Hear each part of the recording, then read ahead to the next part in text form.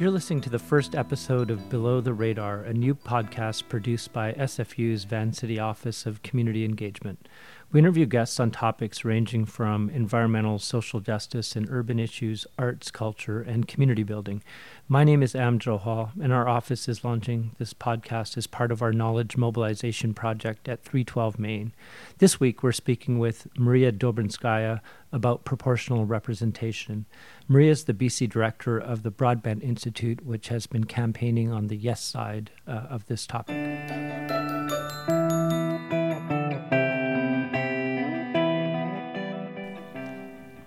Hello, welcome to our podcast. Thank you for joining us. My name is Am Johal, and we're here today with Maria Dobrinskaya with the Broadbent Institute. Welcome, Maria.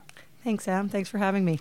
Great. I was going to ask just some sort of for our listeners who are quite new to the referendum on proportional representation, just some of the basic things around what they'll need to do in order to vote, because I think it's been out there, but if you're not like a political junkie, it's quite new for people. So if you could maybe share a little bit of that. Certainly, and yeah, it's just starting to heat up now as well. So Elections BC is going to be mailing ballots to all registered voters in BC starting the week of October 22nd, and hopefully none of that will be delayed by a postal strike, but it is a mail-in ballot, and so registered voters will receive a ballot in the mail, and it's two questions on the ballot. The first question is very, very simple. It's, do you support our current first-past-the-post system, or would you like to move to a proportional representation system?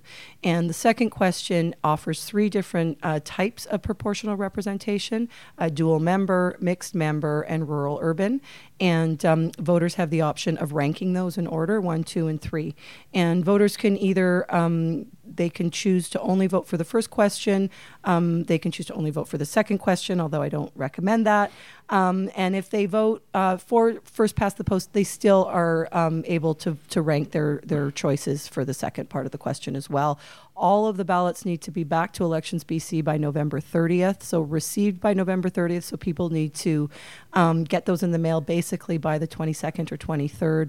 There will be referendum offices being set up. I believe those start November 5th or right around there. And so for people who may not have a permanent address, or who may be a registered voter at a different address, or did not receive a referendum ballot, they're able to go to the referendum office and pick one up as well.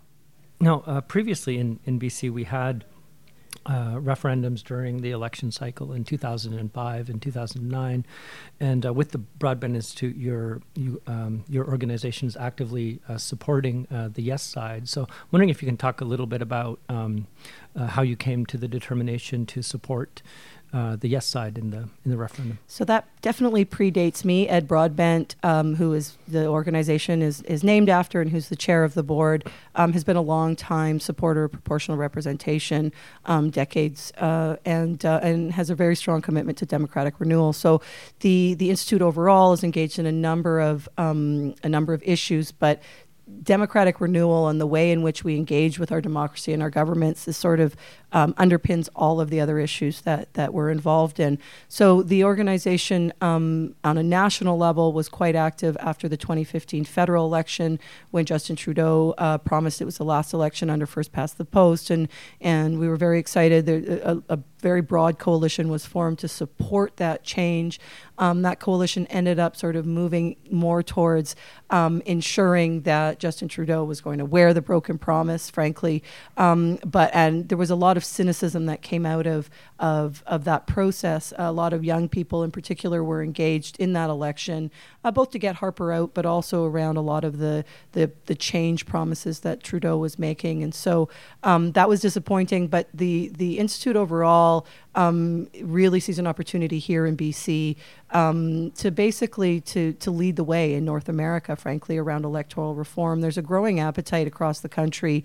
We're seeing, the Doug Ford election in Ontario, the outcome of the New Brunswick election, provincial election recently, where it was sort of unclear for a certain amount of time who would emerge as the government. The Quebec election recently as well, majority government with around 37% of the support. So in a multi-party political environment like we have, First Past the Post really can't accommodate that. And so as we see more and more of these examples, and people are increasingly frustrated with either their vote not counting or there being some sort of distorted outcome, I think this issue is definitely not going to go away, and is certainly on the rise. And it pairs with also what we're seeing down south for sure, but in a number of jurisdictions around the world, around the erosion of our democratic institutions and the lack of faith or belief that young people in particular have around the ability of those institutions to do what the promise of democracy is, essentially that we all should be represented and we all should have a voice in government. Yeah, so it's a fairly major thing to undertake in terms of changing an electoral system overall. And in previous attempts to bring forward a plebiscite in 2005, 2009, there was various thresholds that were set at 60% support, various levels of regional support.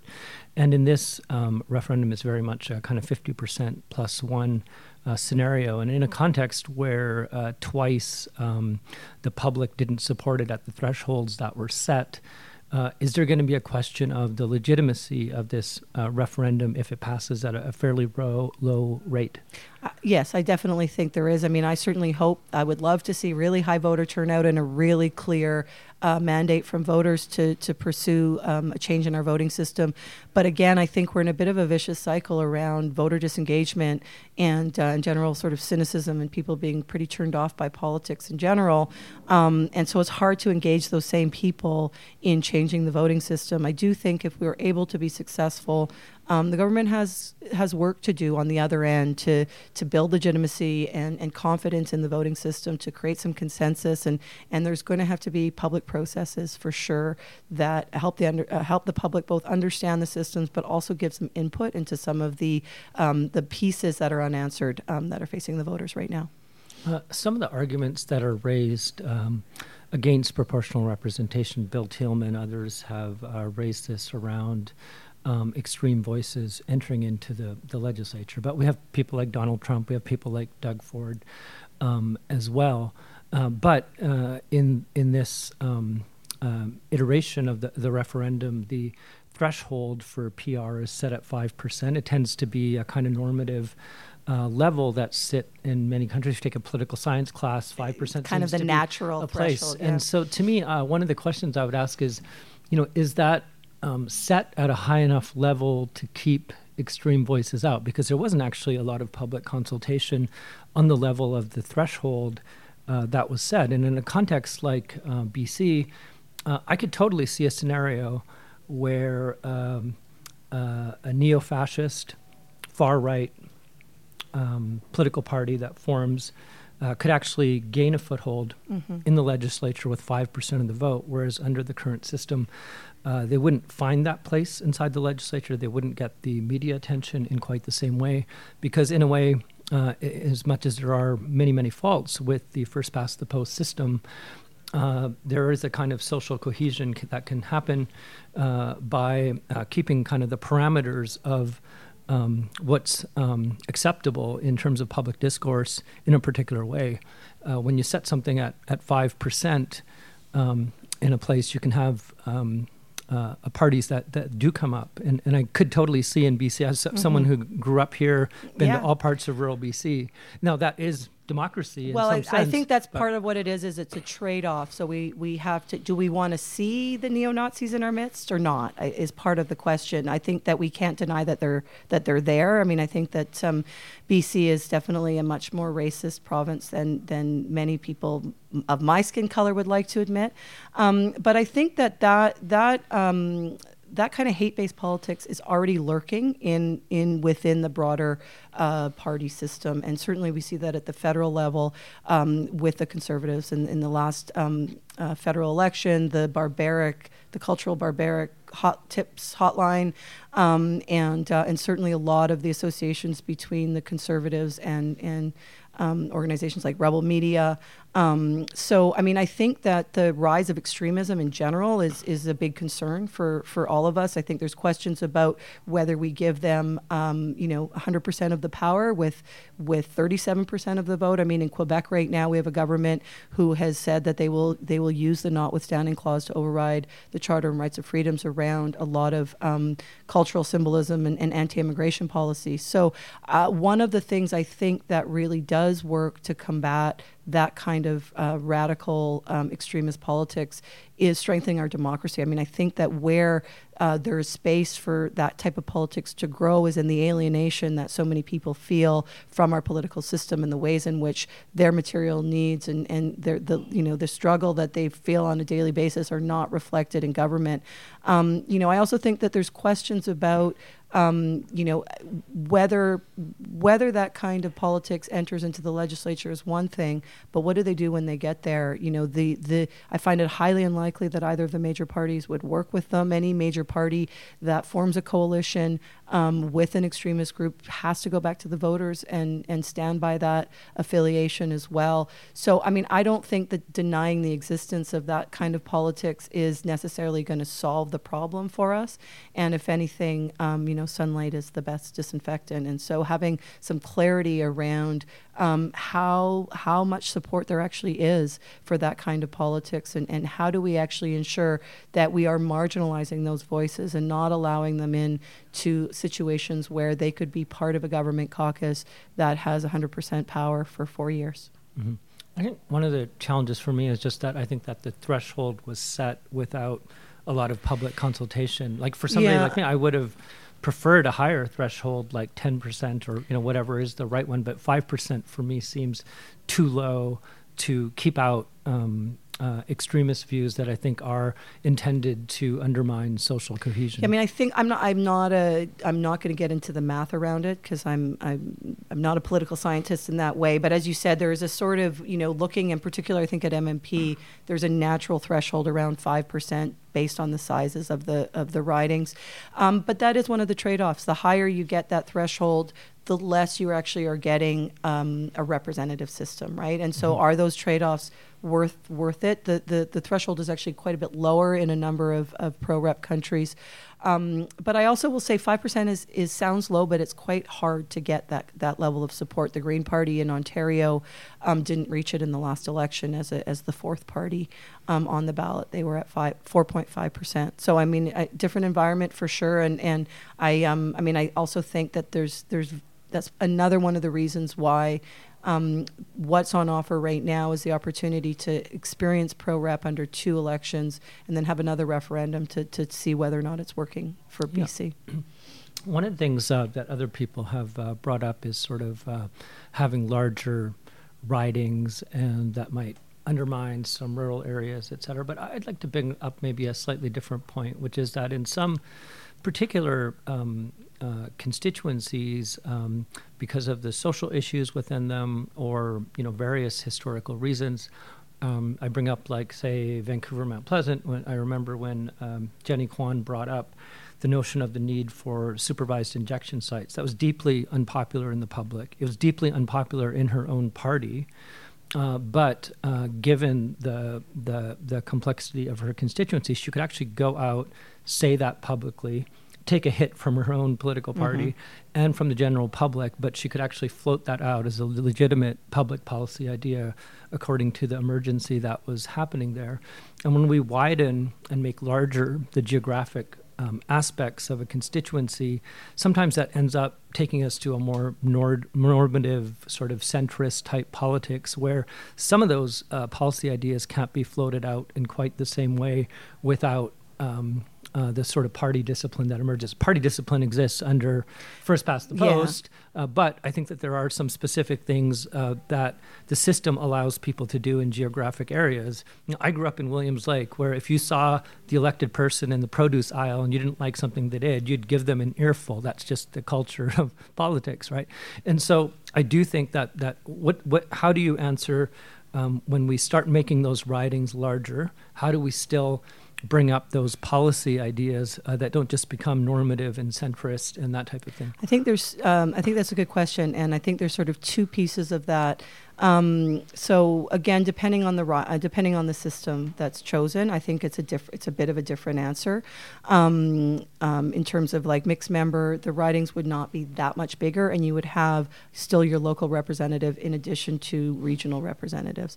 So I think there's two things. One is that you are likely to have multiple representatives. So either in a geographic area that gives sort of strength in numbers to multiple MLAs from a same party who are wanting to raise an issue that's relevant to their constituents, and particularly in an area where there's a lot of support for one party.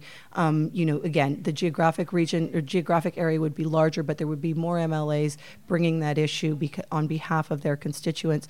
But the other one, I think, is in relation to the comment around party discipline. And while it will certainly still exist under any of the pro-rep systems, one of the things that is, I actually believe it's weakened under pro-rep. I think that when it's a percentage-based election, when we're not talking about safe seats and swing ridings, I mean, one of the things about Vancouver Mount Pleasant is it's considered a safe seat for the BC NDP.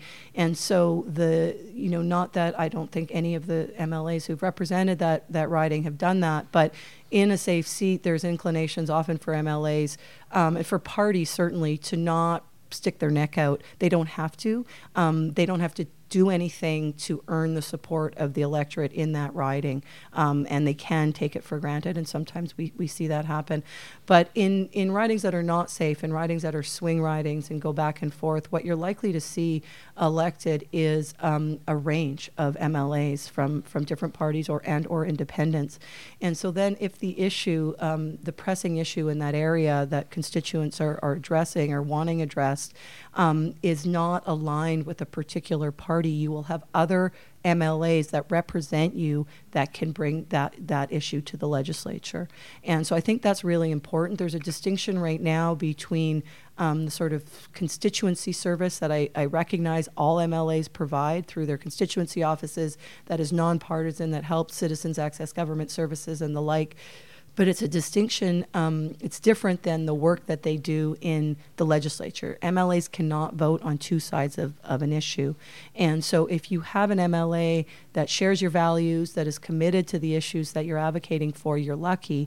But if you don't, you need to basically wait 4 years and try again, because they can advocate as on the opposition side, but there's not really any room for collaboration or sort of focused outcome, policy outcomes that benefit the entire area. So I think that what may be lost minorly in some local representation is offset by basically having more representation that's values aligned. It may not be geographically aligned, but that's values aligned, and that ensures also that every region of the province will have representation in government, even if it's not of the party of your choice. So recognizing, again, the distinction between MLAs being able to offer what they're able to do in government versus in opposition.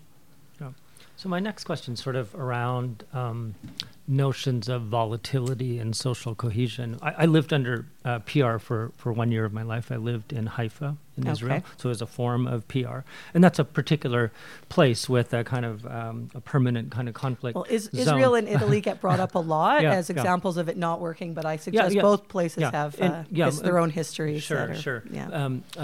My point is that I think that there are a lot of bifurcations that happen within political parties. At the time that I lived there, 03-04, the head of Likud was Ariel Sharon, and Netanyahu was driving a kind of right-wing wedge, and then Sharon moved and started his own party, Kadima. So there was all these kind of constant splits happening over kind of policy issues or somebody trying to rise up within the party. And if you had a certain type of presence in the media sphere, it brought out certain types of leaders out to the front. In a way, the politics have shifted to the right there for particular reasons. I'm not arguing that PR shifts things to the right in a general sense. But I'm just wondering, I could totally see a scenario in BC where we've gone from a kind of two-party system into a kind of three-party system, where I could totally see a scenario where the Liberals would split in half, the social conservative side to the kind of more moderate center-right federal Liberal side. The NDP would split with like a left-wing faction. The Greens have a kind of pro-business side and a more left faction. I could see that splitting up.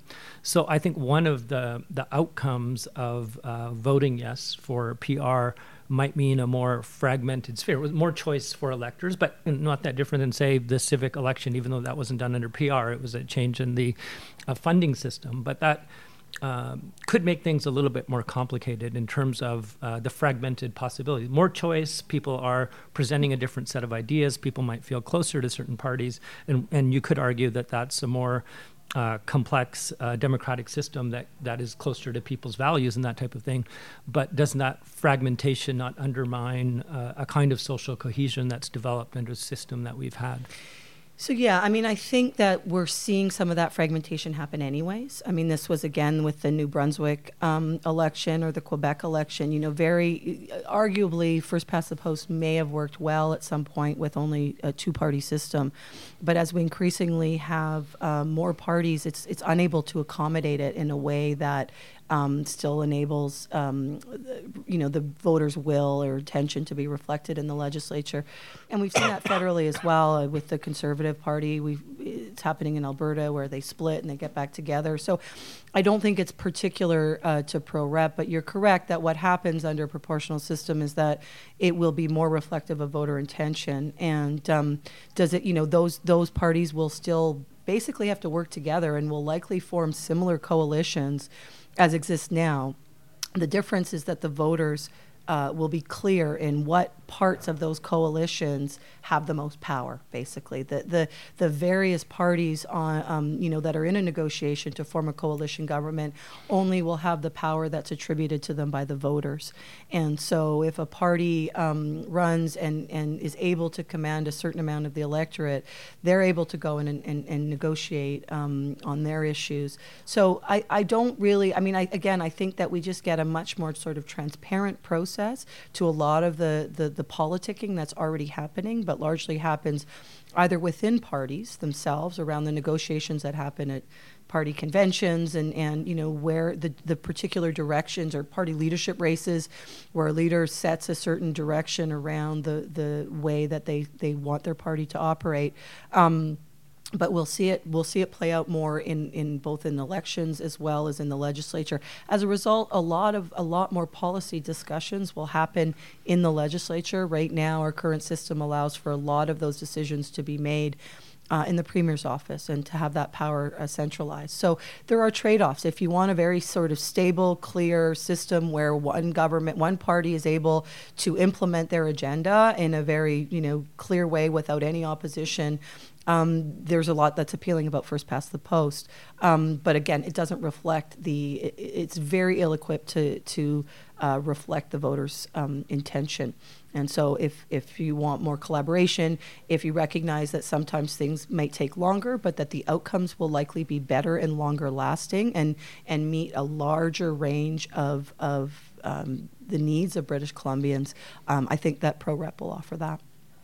I'm just wondering around I think in the previous referenda in 2005 and 2009, I actually think they would have passed, in my view, had they gone with MMP in a way. I feel like STV was kind of really steered by some of the academic experts in front of the citizens panel. That's just my own view. I don't disagree. Because in of the three options, as somebody who supports PR, I'll likely be voting for the MMP option because of its simplicity. I get, you vote for your local person, you vote for a party, and that's going to make things more fair. I can't say that I necessarily understand the other ones, or I've looked closely enough to want to try to understand them. It's the simplicity of the other one that I like. But I'm wondering if you can maybe outline the three options systems for the audience. Yeah, and I will say that I think that all three options were selected based on the experience that BC had with STV. So, first and foremost, all three are what I would call describe as mixed systems. So we are electing an MLA, a local MLA first, and then regional MLAs or additional MLAs to ensure proportionality. Dual member is probably offers the most simple ballot. And it's essentially a combining of two ridings that we have now, and parties could list up to two candidates. So, but you only get one vote. So you would vote for, two, and basically the NDP and the BC Liberals is who would run two candidates. You don't have to run two candidates, but you would vote as you do now in your riding. You would mark your ballot. Whichever party received the most votes, or whichever candidate received the most votes, would be elected as the local MLA, and then the second person would be, allocated based on the overall party vote, right? And so dual member is the only one of the three that applies a province-wide proportionality for that second member, although they would be, maintained within the region. So somebody who was on a ballot in Kamloops wouldn't end up representing a Vancouver riding.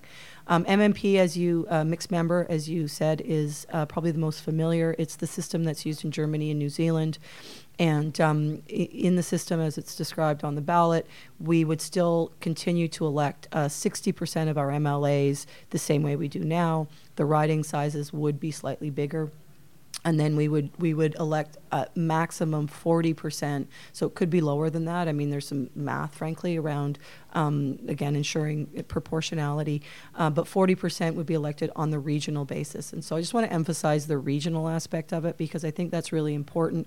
There's some concern, certainly from rural BC, around the Lower Mainland deciding everything for the rest of the province. And so ensuring that proportionality is regional, means that that's not going to happen. So what you would, as you say, you would vote for your local MLA as well as a handful of regional MLAs, depending on the size of the region and how many candidates are attributed that.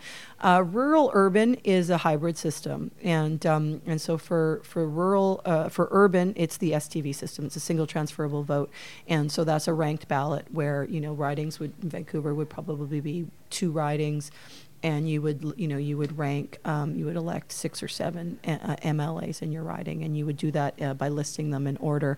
And then in rural BC would have a mixed member, so they would elect a local MLA and some regional MLAs. And I think that one really was a way of both recognizing the work that the Citizen Assembly did and the fact that many British Columbians did support STV, so it was on offer on the ballot, but also addressing the criticism that a lot of rural BC had, that the ridings were just geographically way too large for them to feel that they had local representation.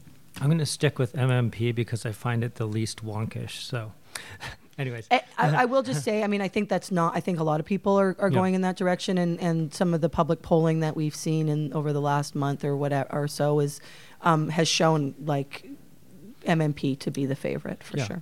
One of the questions I have, which is I think an issue with politics writ large, be it first past the post or proportional representation, is this sort of reliance on political parties in terms of choosing their representatives and their kind of assumption of internal democracy within parties. You could say that the labor movement has a certain type of influence inside the NDP. The business community has one over labor, various things over the Green Party, different factions and those types of things.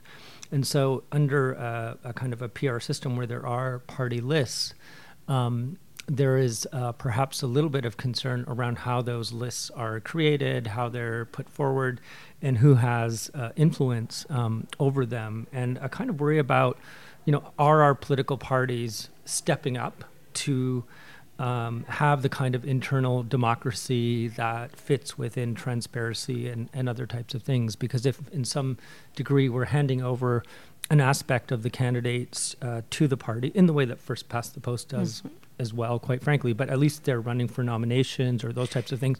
For some of these party lists, they may not be running for nominations. They may be appointed, but that happens in the other system as well. Yeah. So would you answer that concern? I think that's a valid concern. I appreciate you acknowledging that it's not a concern particular to proportional representation. I mean, I think right now we see candidates appointed all the time. We see sort of, leader's office override local constituencies, desire to have a local candidate.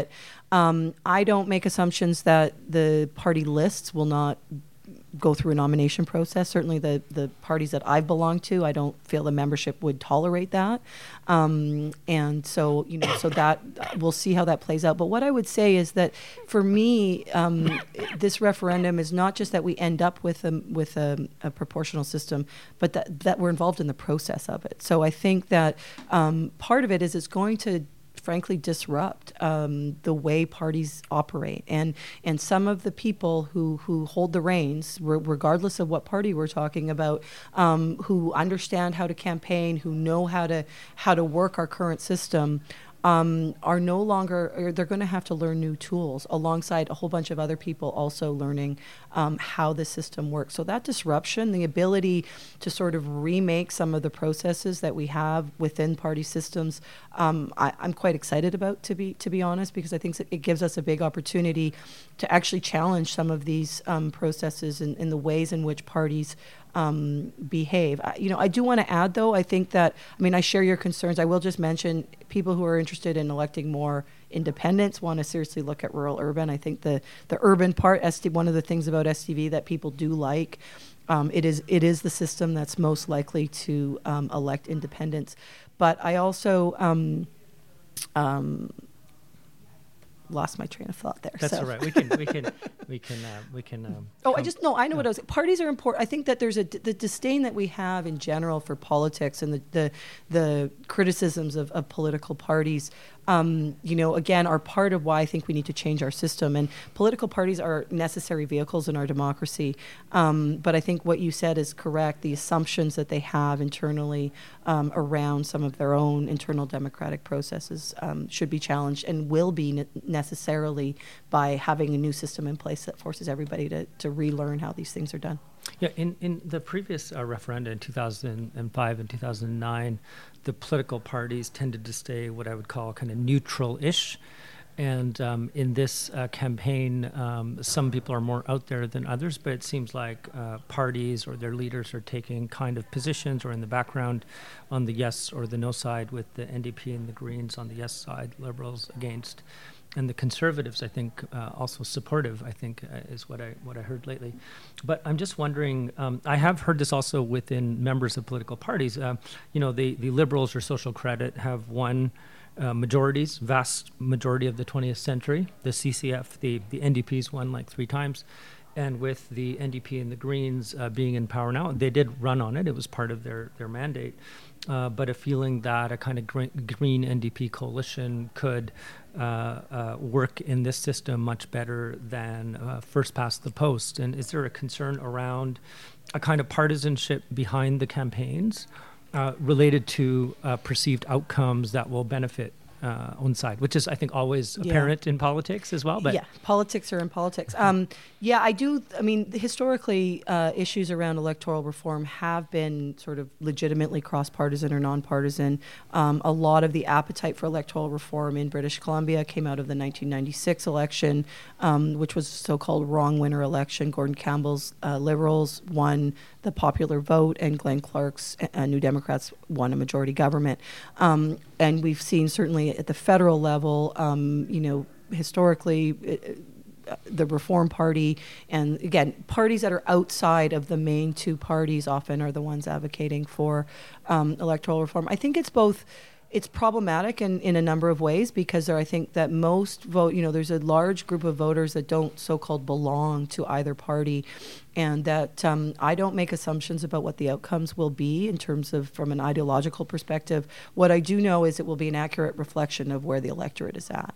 And so we don't know, are the majority of British Columbians supportive of more green initiatives, of more, investment in social programs and the kinds of things that we're more likely to see from so-called progressive governments, or do they favor, more of a free enterprise approach? That's essentially, we'll have a more accurate understanding of that, and parties will have to compete around ideas in all parts of the province in a way that they don't actually have to do now with sort of swing votes and safe seats. Parties can cater to a very narrow group of the electorate, and 200 people in Courtney Comox in the last election essentially determined the outcome. And we see party platforms and campaigns, where the leaders' tour buses go, what's in their platforms, tend to cater to a group of voters that they need to, that has way more power than other parts of the province to determine the next government.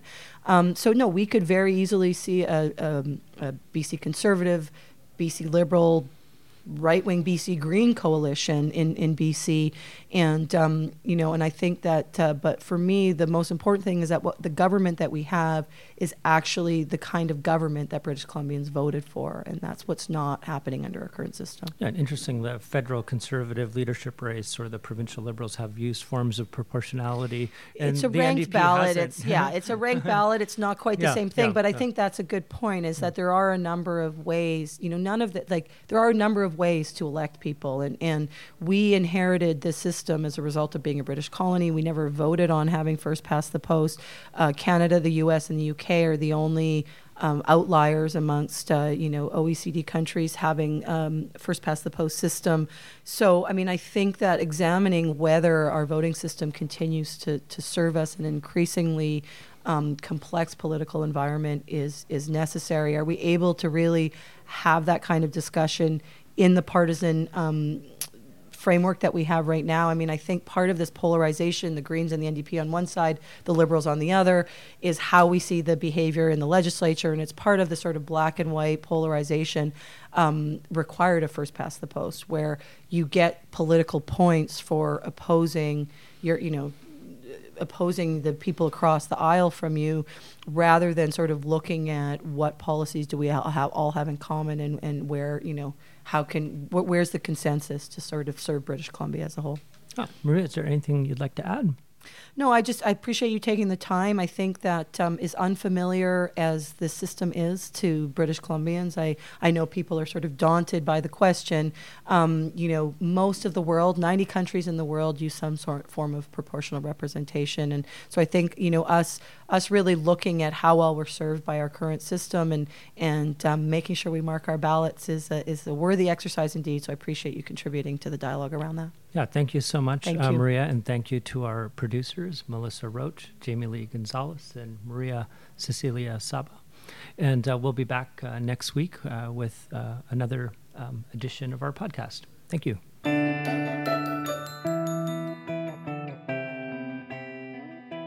That was our conversation with Maria Drobinskaya, the BC director of the Broadbent Institute, who's been campaigning in support of the proportional representation referendum. And next week, we'll be speaking with Bill Thielman from the No Side. Hope you do get a chance to get out and vote. And please do subscribe to our podcast online.